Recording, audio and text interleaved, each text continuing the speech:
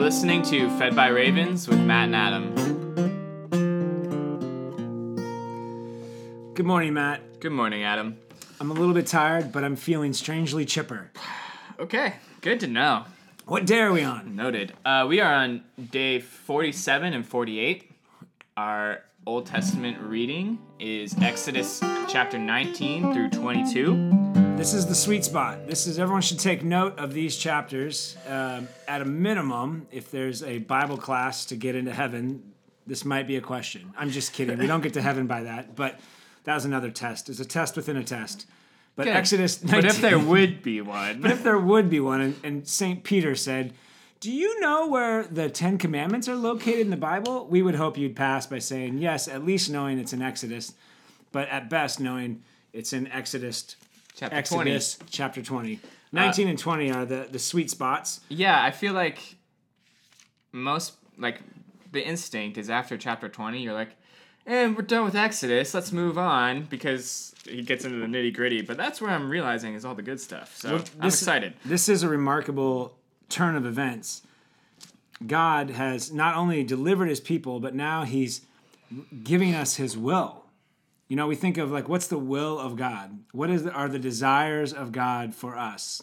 Yeah. And we spend time trying to figure out, what college do I go to? Who do I marry? Yeah, we turn it into, God's like a magic 8-ball. Right. And we're, shaking and going, yes? And that's actually not the will of God. That's God saying, I've given you a will to choose things, and I promise to be with you. Right. But here's my will for you. And it begins, before we even get into the will of God, the 10 words, Decalogue is what the 10 Commandments is called. And it's just 10 words to live by, 10 words that will describe you if you live with me. Mm-hmm. But it begins in chapter, 19? Yeah, 19. So Moses has led the people out. They're going to the mountain where God originally met with him in the burning bush. And he just met with his father-in-law, who gave him some solid administration advice. And now they are camping around Mount Sinai. Yeah. And God is now speaking to Moses, saying, gather the people to me. I'm going to appear to them. And what's remarkable to me is God calls this people his treasured possession. Yes. You're my treasure. Where your treasure is, there your heart is. Mm-hmm. You know, where your heart is, there your treasure will be. The things that you talk about, the things that you love, or the things that you do.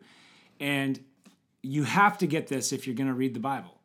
You have to. That we are God's treasure. We are his heart. That Jesus is the heart of God, come to get the treasure, and we are the treasure. He just loves us. And so he's making this as clear as possible in Exodus 19, actually throughout his interaction. He's like, I've saved you because I treasure you. You're worth restoring. You're like this beautiful gem I found in some kind of antique store that's going to be my whole life, and you're worth it. So listen to me. Yeah. So he kind of gives Moses tell the people this, remind them that I saved them, and says, now therefore, if you will indeed obey my voice and keep my covenant, you shall be my treasured possession among all the peoples. For all the earth is mine, and you shall be to me a kingdom of priests and a holy nation. These are the words that you shall speak to the people of Israel. And again, this is a moment that you have to know and understand. If the rest of the story wants to make real sense, and you're not going to just use the Bible as an 8-ball to solve problems, or a topical ointment or something. If you really want to understand the story, it's right here. God treasures us, and he says, you're going to be my kingdom of priests. You're going to be between God and the people. I love all people, but you're my people, and I want you to be an integral part of saving the world with me. Yeah, so I do want to point out, he's talking to specifically the people of Israel right here in this moment, and a lot of times I feel like we've had this idea that Israel was the people that God chose to save. But really, the idea is God set them apart to save the world. He's going to use them to bring the gospel to the world. And then, ultimately, he's speaking of the church through Christ. Well, you have to remember the whole thing starts with the seed of the woman, and then the seed through Abraham. And the nation is almost like protecting the seed of the promised seed that's going to come to save the world and get us all back into the Garden of Eden. Right. So Israel is how God's doing it, by building a nation. And then we know at Christ is the seed, and Christ draws us in. But our position, though, in Christ, even though we're not ethnically Israeli or anything, or connected like that, we are connected by faith now. We learn this from the New Testament, especially in Galatians. But the job is still, and the plan is still the same. It's just we're more empowered now by the Holy Spirit to be a holy nation, to be priests set aside. But anyway, it's all in chapter 19. Yeah, so Moses speaks these words, and the people kind of click the agree button. Yeah. They're like, yeah, we'll obey your words. And so They not totally even really knowing what God's about to lay out for them, but they say, yes, we will do everything you ask. And just to take note, God shows up in a thick cloud, and he spoke with Moses so that they could believe that God actually talks to Moses. Yes. But it's risky. Like, talking to God is risky. Yeah, so he sets up this whole system where he's like, you got to purify the people. They've got to take 3 days, which I think is of like, that's how many days Christ was in the tomb. It's amazing. It's amazing. That's the days of the period of purification. Purify all the death out, overcome it. Now you can come into my presence. Now you will approach the mountain, but you still are not allowed to touch any part of the mountain, or you'll die, because you're still, even after 3 days, you're still sinful. Yeah. And then Moses and Aaron go up to the mountain, and God comes down in a cloud and thunder and speaks to Moses in front of all the people. I had the thought, I used to think, why is it so scary? Why is it so scary to meet God? Shouldn't it be like seeing Santa Claus? You climb up on his knee. But then I had the memory of when Obama came to my neighborhood, to the Gators dockside. He was at Windermere. Oh, yeah. President Obama. I was coming back from a night at Chris Reed's with our friend Isaac, and we got stuck on this road for 30 minutes while the presidential motorcade went by. Uh-huh. And I just had that thought where it's like, the president has a motorcade. Like, keep your distance. Don't bring any mental illness or violence or craziness to this person. And we're taking every precaution to protect the nation. Mm-hmm. It's interesting. Like, that makes sense to us.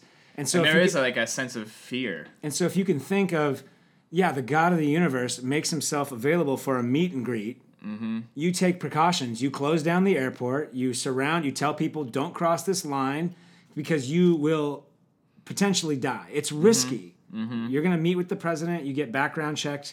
You get frisked. You know what I mean? Like, I don't know. It's helpful for me to realize that God is serious. Mm-hmm. And when we go before him, he loves us, like, to use the language of the kids, he loves us like crazy.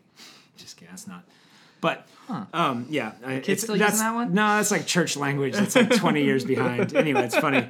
That's why that was my joke there. But he loves us, but he's also saying, hey, this is legit. Mm-hmm. And so there is all these precautions, and rightly so, because there's the sinfulness and the death that is in humanity that he's come to drive out of us and to save us from.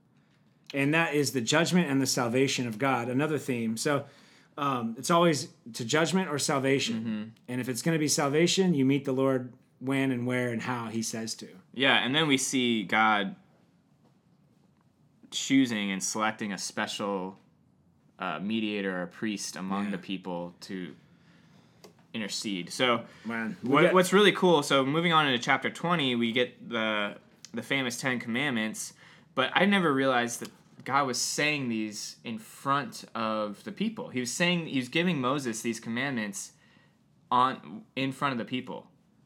Really? Yes. This is happening in front of the people. This is he's on the mountain. The people are gathered around it, and he is giving these 10 to Moses and Aaron. I thought it said the people cannot come up to Mount Sinai, for you yourself warned us, saying set limits around it. And then the Lord said him, go down and come up. Yeah, they're surrounding the mountain. But they're able to hear the thunder and the lightning of the voice of God. They're seeing Moses stand in front of, as he's giving them this. Do you know what, though? It's right after that they're like, no, we're good. Remember when God spoke to Jesus a couple times. Like, this is my son. Some heard it, and some just heard it as thunder. Yes. Interesting. Yes. Okay, so he's talking out of a cloud on top of a mountain, a lot in front of the people of God. Right, in front of the people of God. So that they know that God, or Moses is really communing with God. And so, like, even Peter, James, and John come down from the Mount of Transfiguration and say, we saw Jesus in his divine glory. Right. And so Moses comes down and is like, yeah, I was talking with God. You know that's a fact. Yeah, you saw it. And here's what he said. Right. So now we get the famous Chapter 20, 10 Commandments, which are the 10 words which describe, like, God's love. It's almost like think of it as marriage vows. Yes. Like, here's who we're going to be together. If I'm your God, you're going to worship me. You're not going to bow down to created things. Mm-hmm. If I'm your God, you're going to use my name for praise, for prayer, for thanksgiving. You're not going to use it in vain, which means flippantly, but also it means don't use it to make vows. Don't use it to manipulate it like I'm doing this in the name of God and then rip people off. Like, that's a big deal. Mm-hmm. Just like you wouldn't manipulate, your wife's name or use it as a sham. The sabbatical rhythm of life is huge. That is for our good. We'll read about that in Mark, but the rhythms of Sabbath and maintaining a day for rest for your body, and also a time to restore your soul through worship. That day is about worship. Mm-hmm. Then that's the first table of the law, right, between us and God. Right. The second table is love your neighbor as yourself. So it's saying honor your father and your mother because they represent God. Don't murder. We hold life as a gift and sacred. Do not commit adultery. The marriage relationship represents to us the relationship and commitment, ridiculous commitment of God to us. You don't steal, you don't lie, and you don't covet. So that last one, it's kind of broken up into two, but it's interesting. It has to do with intentions.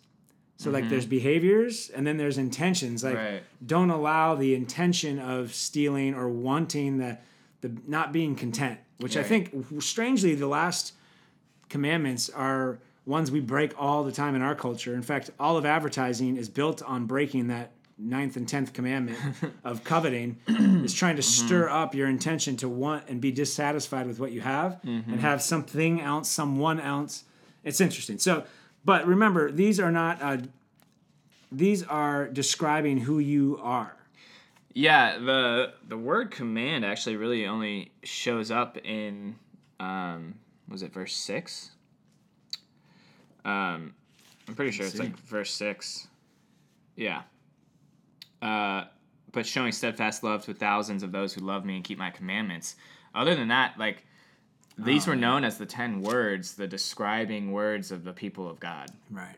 And who they will be as they spend time with God. And these are like the most human things. Mm-hmm. People try to act like these things are already in humanity. They're not.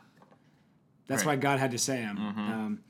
Mm-hmm. You can pretend and be like, yeah, we all naturally want to help each other. No, we don't. We want to save ourselves and get what we want to get. And that's why God has to say, I'm restoring you to full humanity. And this is what full humanity looks like. Mm-hmm. The most basic form of it, because that's where we're going to start.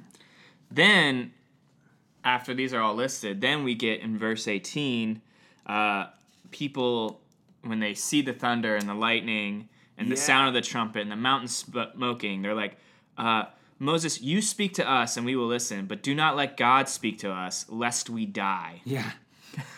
And they're like, okay, that's intense. Moses, you can deal with God. We'll just deal with you. But do you notice what Moses says? He goes, look, don't fear. Yes. God has come to test you. He's come to put a trial on you to prepare you to fear him, that you may be blessed, that you may not sin. Like, God's doing this because he wants you to be ready. You can't receive the life that he's just described unless you fear him and you trust him. Right. And so it's okay to be a little scared, but it's interesting when they're like, you don't talk to us. And this is brought up later with the need for a mediator, the need for Jesus to speak, and even the need for pastors. As a pastor myself, you think, why does my job even exist? Mm-hmm. And you do start to think, well, because if people maybe wrestled with the things I wrestled with, they might die. I don't know. Yeah, you might not be able to handle it. Right. You need someone to speak to God on your behalf. But we also know that Jesus does that for us now, so the pressure's not on me. Right.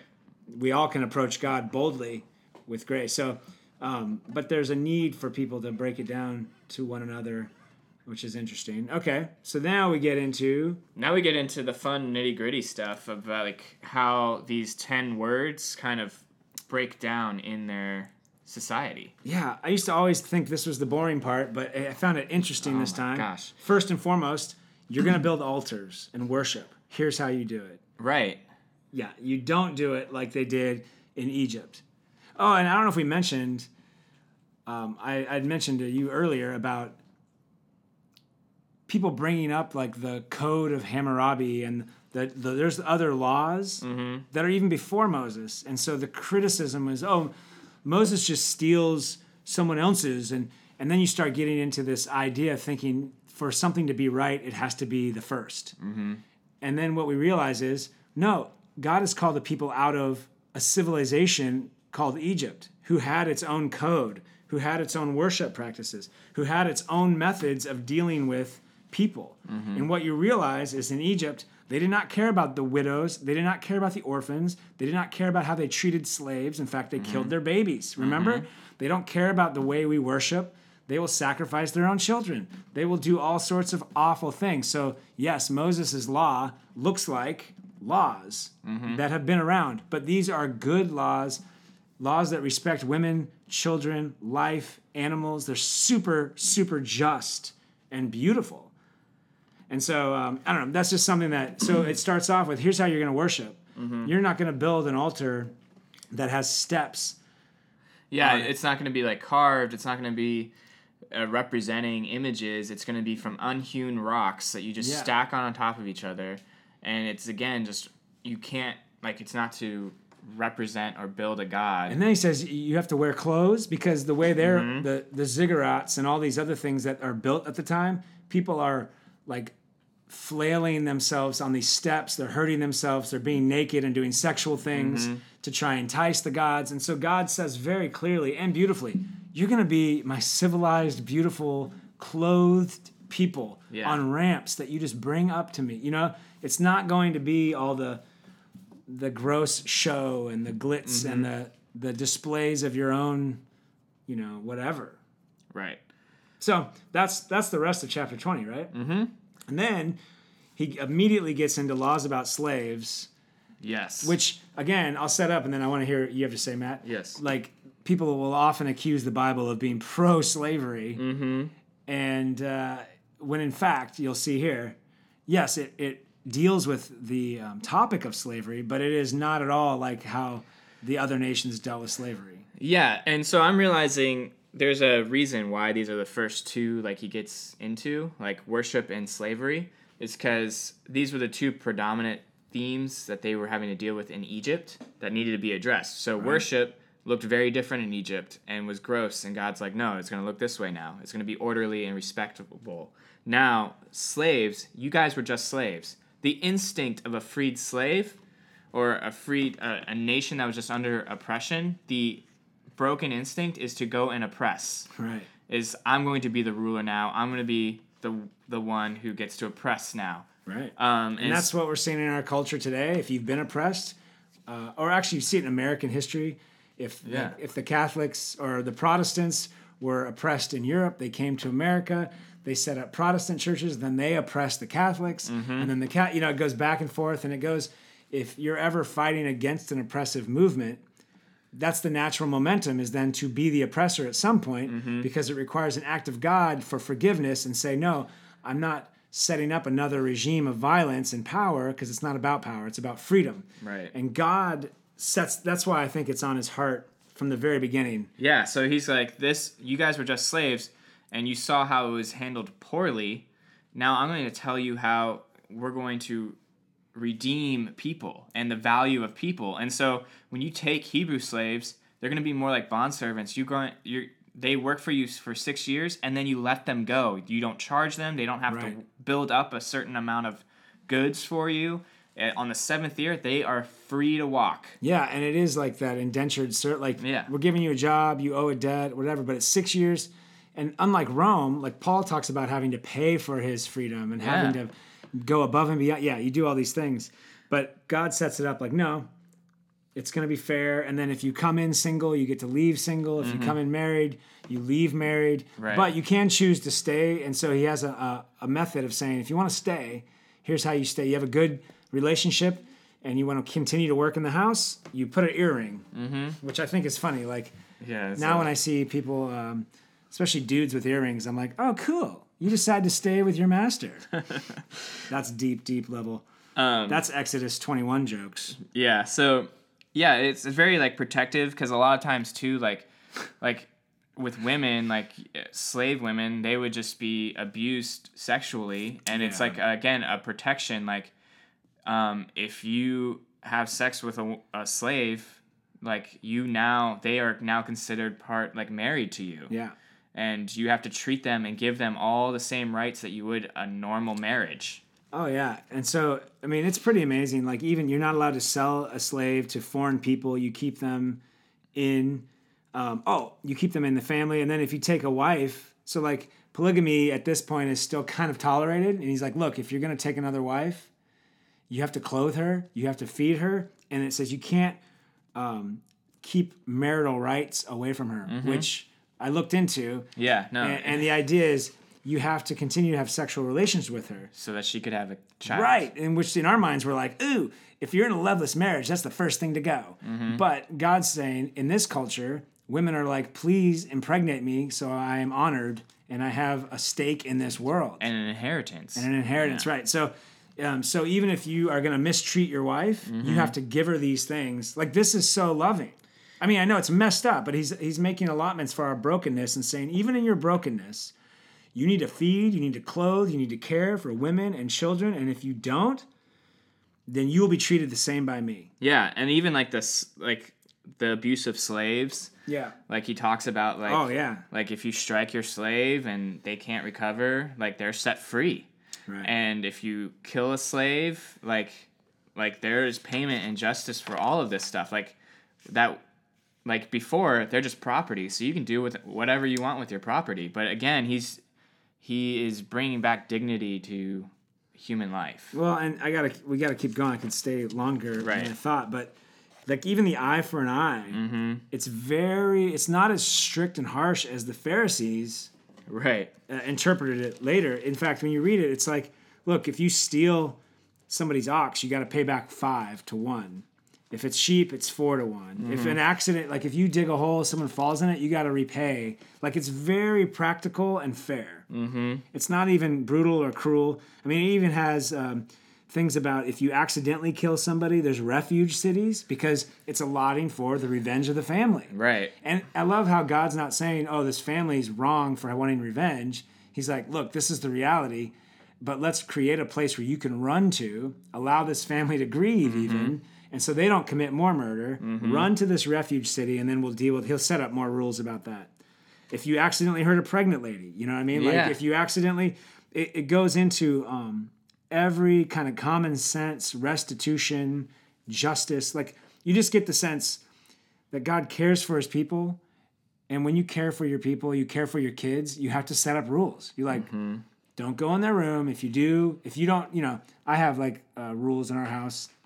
If you don't make your bed, you lose your phone.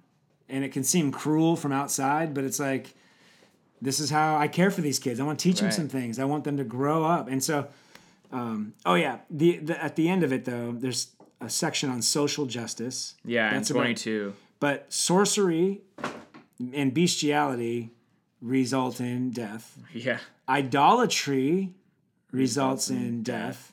He says, love the immigrant because you are an immigrant. Love the widow and the orphan because you're basically the widow and the orphan. Do not charge interest. And here's one that no one likes to focus on. Don't borrow money. If you borrow anything, give it back by sundown. Isn't that funny? And if you lend, don't charge interest. God says that because he knows that's going to be a huge problem. Right. Don't curse the ruler of your people. That one kind of hurts us today because everyone is very comfortable cursing a leader they don't like. So just know you're breaking a commandment of God. Good luck. Hopefully you know the gospel. Don't give false report. Don't take bribes and don't corrupt justice. God cares about all the people, poor, and then powerless. even animals. Oh yeah, care for animals. Like he even has like this little like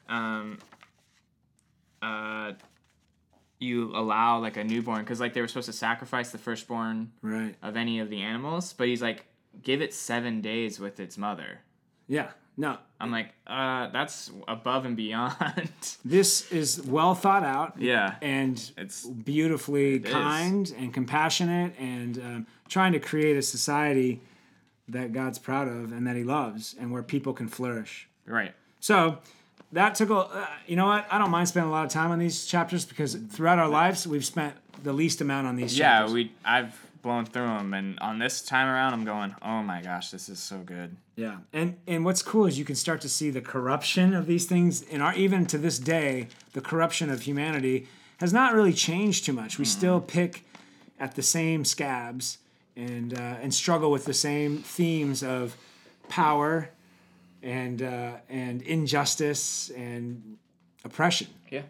So there we go. Boom. Moving on New to our New Testament. Testament. Our New Testament reading is Mark chapter 1, verse 29 through chapter 3, verse 30. Well, Jesus deals with, after teaching in the synagogue and quieting the demonic presence and healing, he comes back to Peter's house, and Peter's mother-in-law is sick. And so you kind of see the intimacy of, look, knowing Jesus, he heals your mother-in-law. Yeah.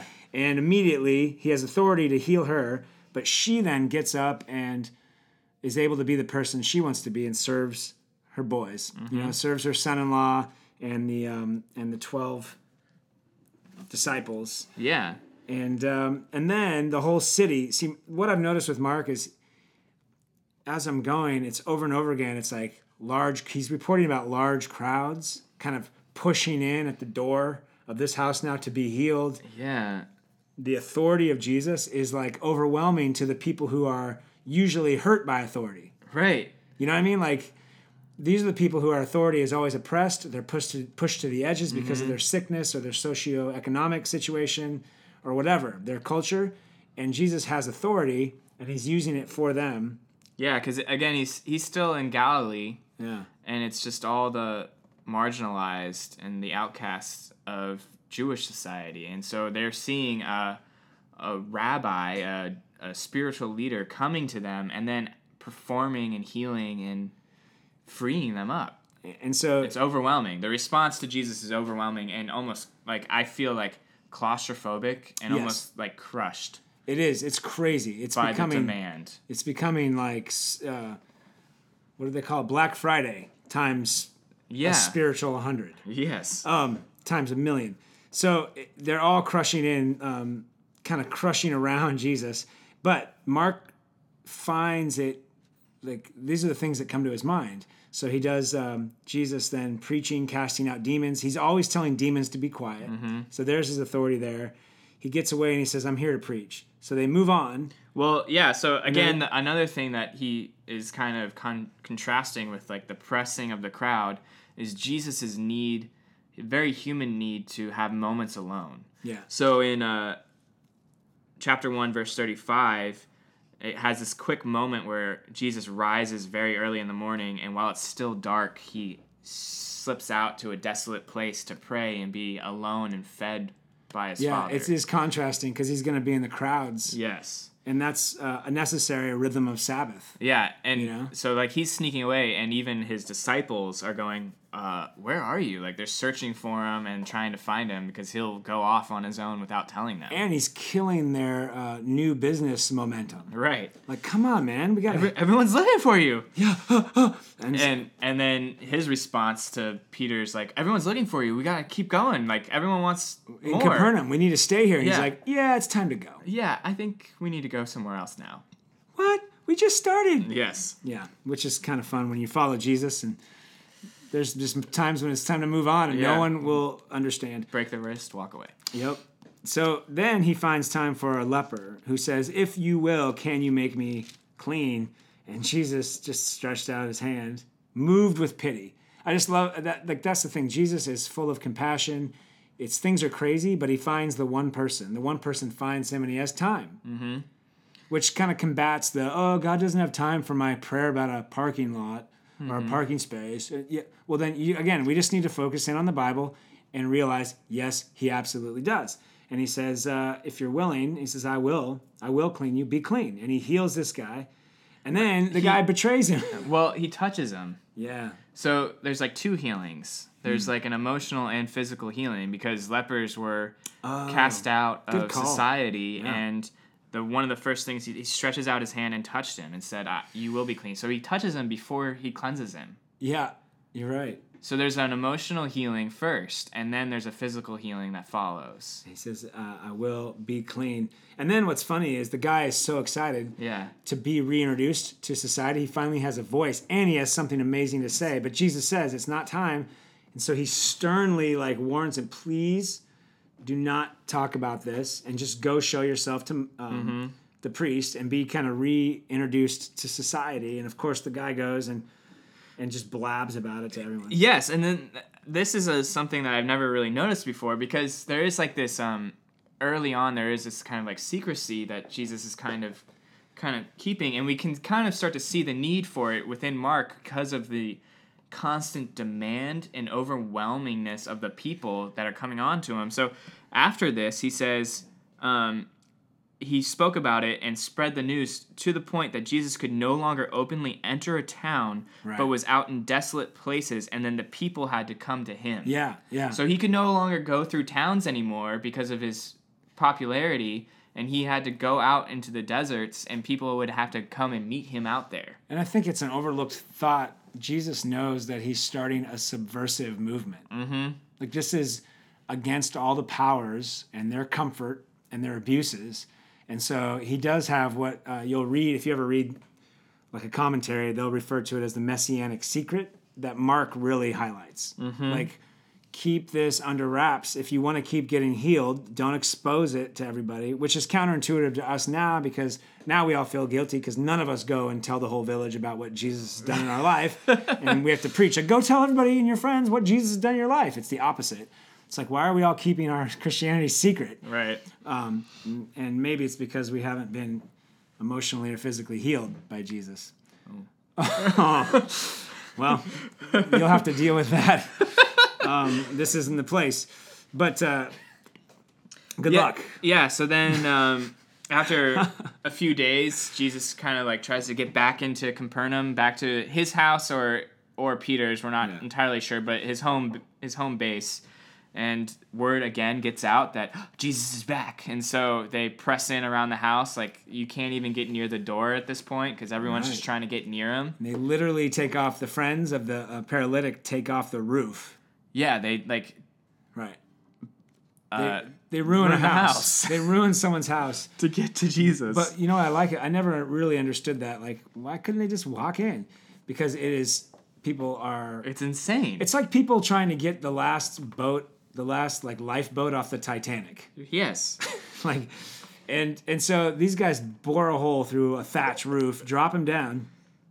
And to me, what that says is, at least how I interpret it now, is do whatever you have to do to get to Jesus. Yeah. People, go to him because he's gracious and he'll forgive you for hiding your light under a lamp. I slammed you a few minutes earlier, but he'll forgive you. So bore a hole in whatever you need to get to Jesus because he will save you. And then, of course, Jesus displays his divine power in words. And you know what? I found I do get this for a second. Yes. Because the shine of Moses' face, right? We've been talking about how the miracles. Yeah. Oh. Well, what he's about to say. Yeah. I was they just vandalized Peter's house. Right. And now this paralytic man is laying down in front of Jesus. And what does Jesus say to him? What's the first words? I forgive you. I forgive you.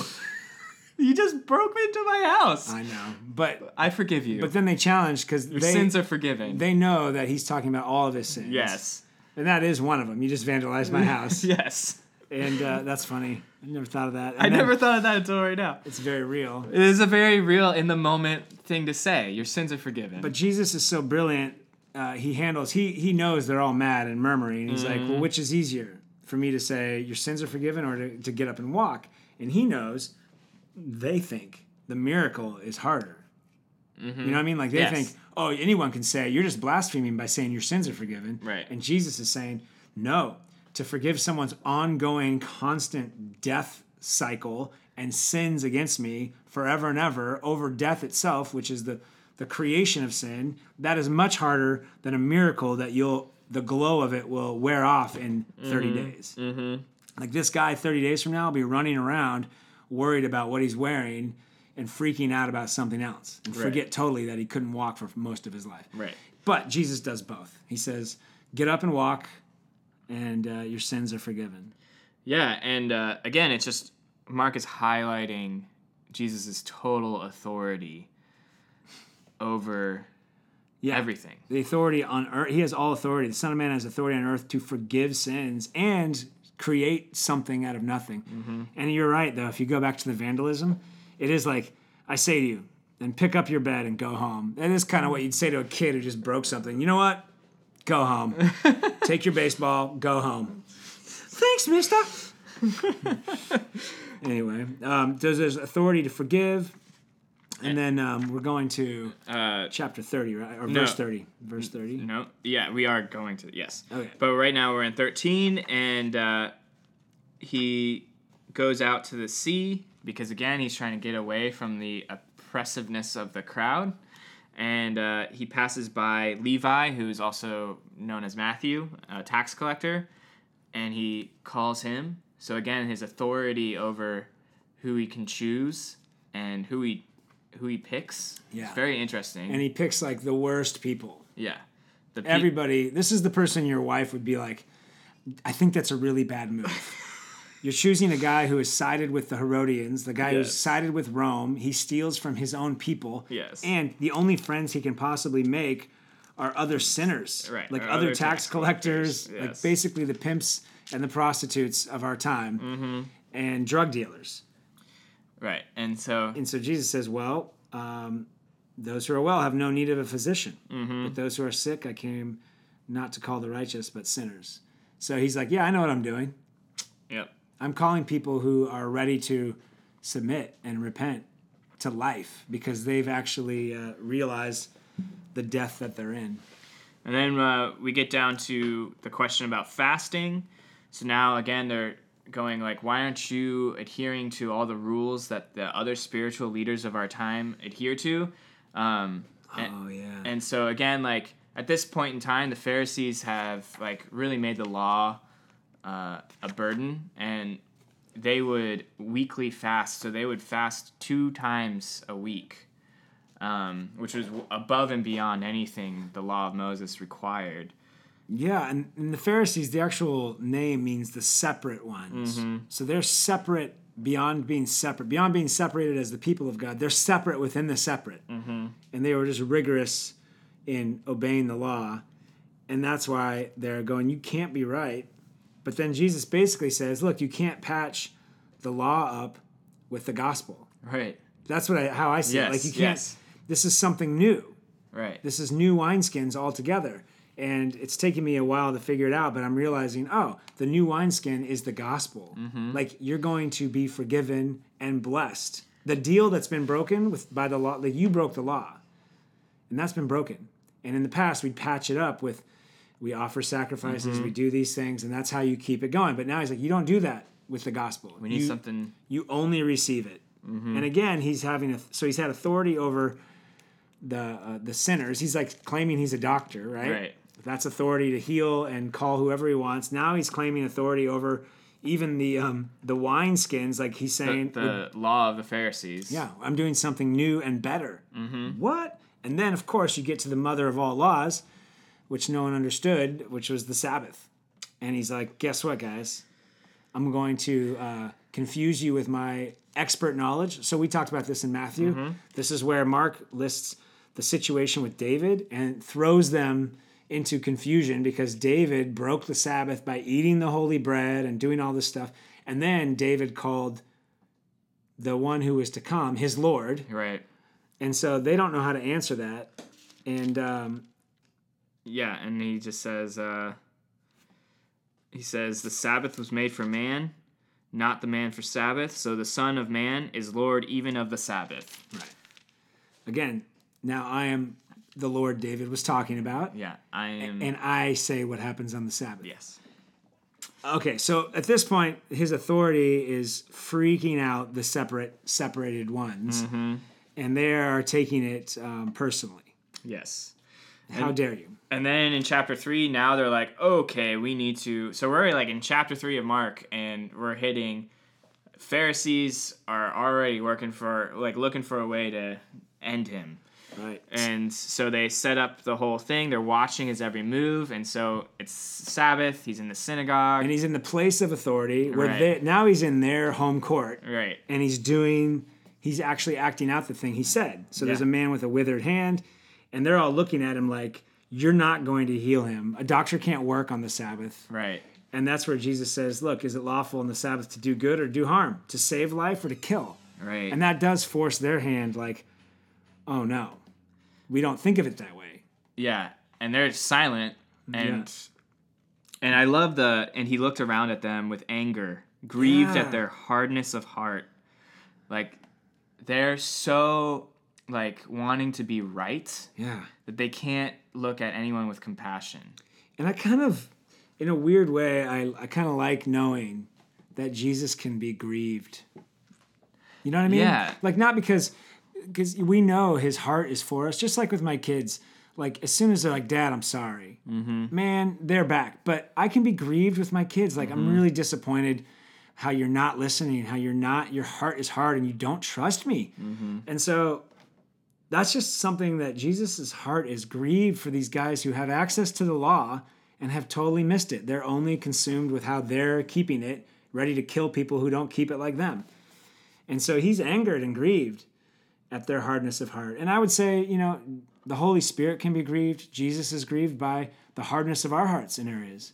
And that's why the call to repentance and confession is absolutely necessary, because it's a relationship, So he establishes this authority in the synagogue. And this is the thing that drove the Pharisees to meet with their enemies, The Herodians. And it's like, all right, we need to kill Jesus. We need to Even work though together. we think you're an illegitimate dynasty colonizing us illegitimately, you are the enemy, but we're going to work with you to get rid of this one guy because he heals people. Absurd. Yeah, and then again we see a little aspect where Jesus is withdrawing from his disciples. He's Yeah. withdrawing from everyone. He's going out to the sea to be alone. And then, of course, the crowd finds out, like, I saw Jesus going over there. And they all, like, rush over. And then he has to tell his disciples, hey, get a boat ready for me. Like, I'm starting to recognize, like, why Jesus spent a lot of time in boats. So he could, like, have some space. Yeah, so people aren't touching him and literally touching him. And crushing him. Like it says, like, get a boat ready lest they crush me. It's kind of scary to think, like, have you ever had someone just all come gather around you, want to touch you? I'm trying to think if I ever have. Like, I think sometimes if you go to a different country and when they're trying to sell things and all of a sudden people all gather around you, it's intimidating. That's just a few. But it's very intimidating and like, whoa. So, and then this is where then he went home and a crowd gathered again so that they could not even eat. Yeah. And this is when the family heard it, and his family, you got the people who are closest to Jesus are also working against him. They're like, they tried to seize him and they said, hey man, Jesus is out of his mind. Everyone go away. He's just a crazy delusional person. Right. They try to disperse the movement and stop. Right. Like, so we see the spiritual leaders of the time unable and unwilling to understand what Jesus is trying to do. His disciples, like, are trying to understand what he's doing. Like, even Simon's like, we need to stay here in Capernaum. Like, we got a good following. And he's, like, not grasping. Now we have his own family who they are trying to ruin, like, undo the work that he's doing and discredit him. Right. So he can, like, have a meal. Like, again, it's, like, from the aspect of, like, oh, we're trying to do what's best for him. Yeah, like, he's not even eating. If you were there talking to his family, they would convince you that that we just we actually really care for this we're guy. not even against him. It's just we're the only ones not using him. Yeah. And we need to protect him. And I think his head's getting big. Uh-huh. And Mary's probably doing what is that called? The face palm? Yeah. Like she has treasured these things in her heart, remembers angels singing at his birth, but that might get lost on the brothers. Yeah, and then now, so we're seeing Jesus, like his closest people, starting to work against him, and now the accusation comes against him of the works that you are doing are from the devil. Right. We can't say you're not doing miracles, but the thing we can do now is we can say your miracles are from Satan. Yeah, and that's the authority is established. He's claiming authority, and so every kind of avenue of challenging his authority has kind of been carried out now. And so we get to the real question, which is, you are of the devil. Yeah, you have authority, so we're going to attribute your authority to the devil. And so that's where Jesus has the great kind of speech where it's like, how can Satan cast out Satan? A nation, like a nation. That's what I think that's how Lincoln used it. A nation divided against itself can't stand. But it's from Jesus' conversation with the Pharisees saying, there's no way a house divided against itself can stand. So I'm not going to cast out Satan by the power of Satan. And in fact, he says, all sins will be forgiven the children of man and whatever blasphemies they utter, but whoever blasphemes against the Holy Spirit never has forgiveness, but is guilty of an eternal sin. And then after hearing that, they go, he certainly has an unclean spirit. But this is that same passage where the unforgivable sin really is to sin against the grace of God. You're refusing the grace or to recognize Jesus as God's son, and that at a minimum say, wow, something's there. Now, that's the thing. You know what I mean? Like, you're fine. The unforgivable sin is you don't care, and you're attributing it to Satan. Yeah. And by that, I don't think we would attribute anything to Satan now, but we would say, I don't think that's for me. I don't think... We would dismiss it. We dismiss it because we don't really think there's a God who cares about parking spaces and colds and our team's winning. And that's a shame. Yeah. But the gospel can overcome that, and always does.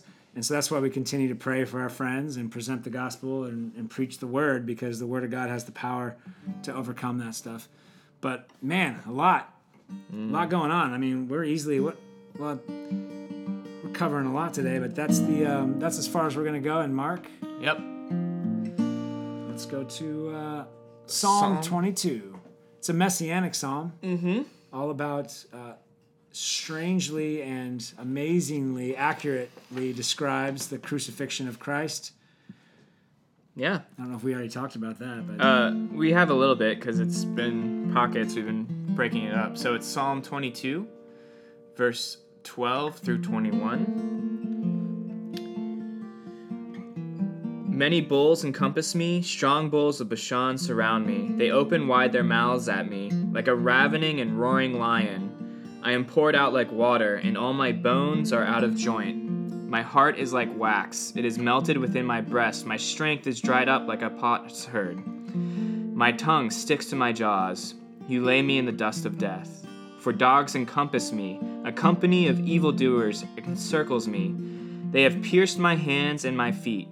I can count all my bones. They stare and gloat over me. They divide my garments among them. For my clothing they cast lots. But you, O Lord, do not be far off. O you, my help, come quickly to my aid. Deliver my soul from the sword, my precious life from the power of the dog. Save me from the mouth of the lion. You have rescued me from the horns of the wild oxen. boom, you've just been fed by ravens. Go in peace and serve the Lord.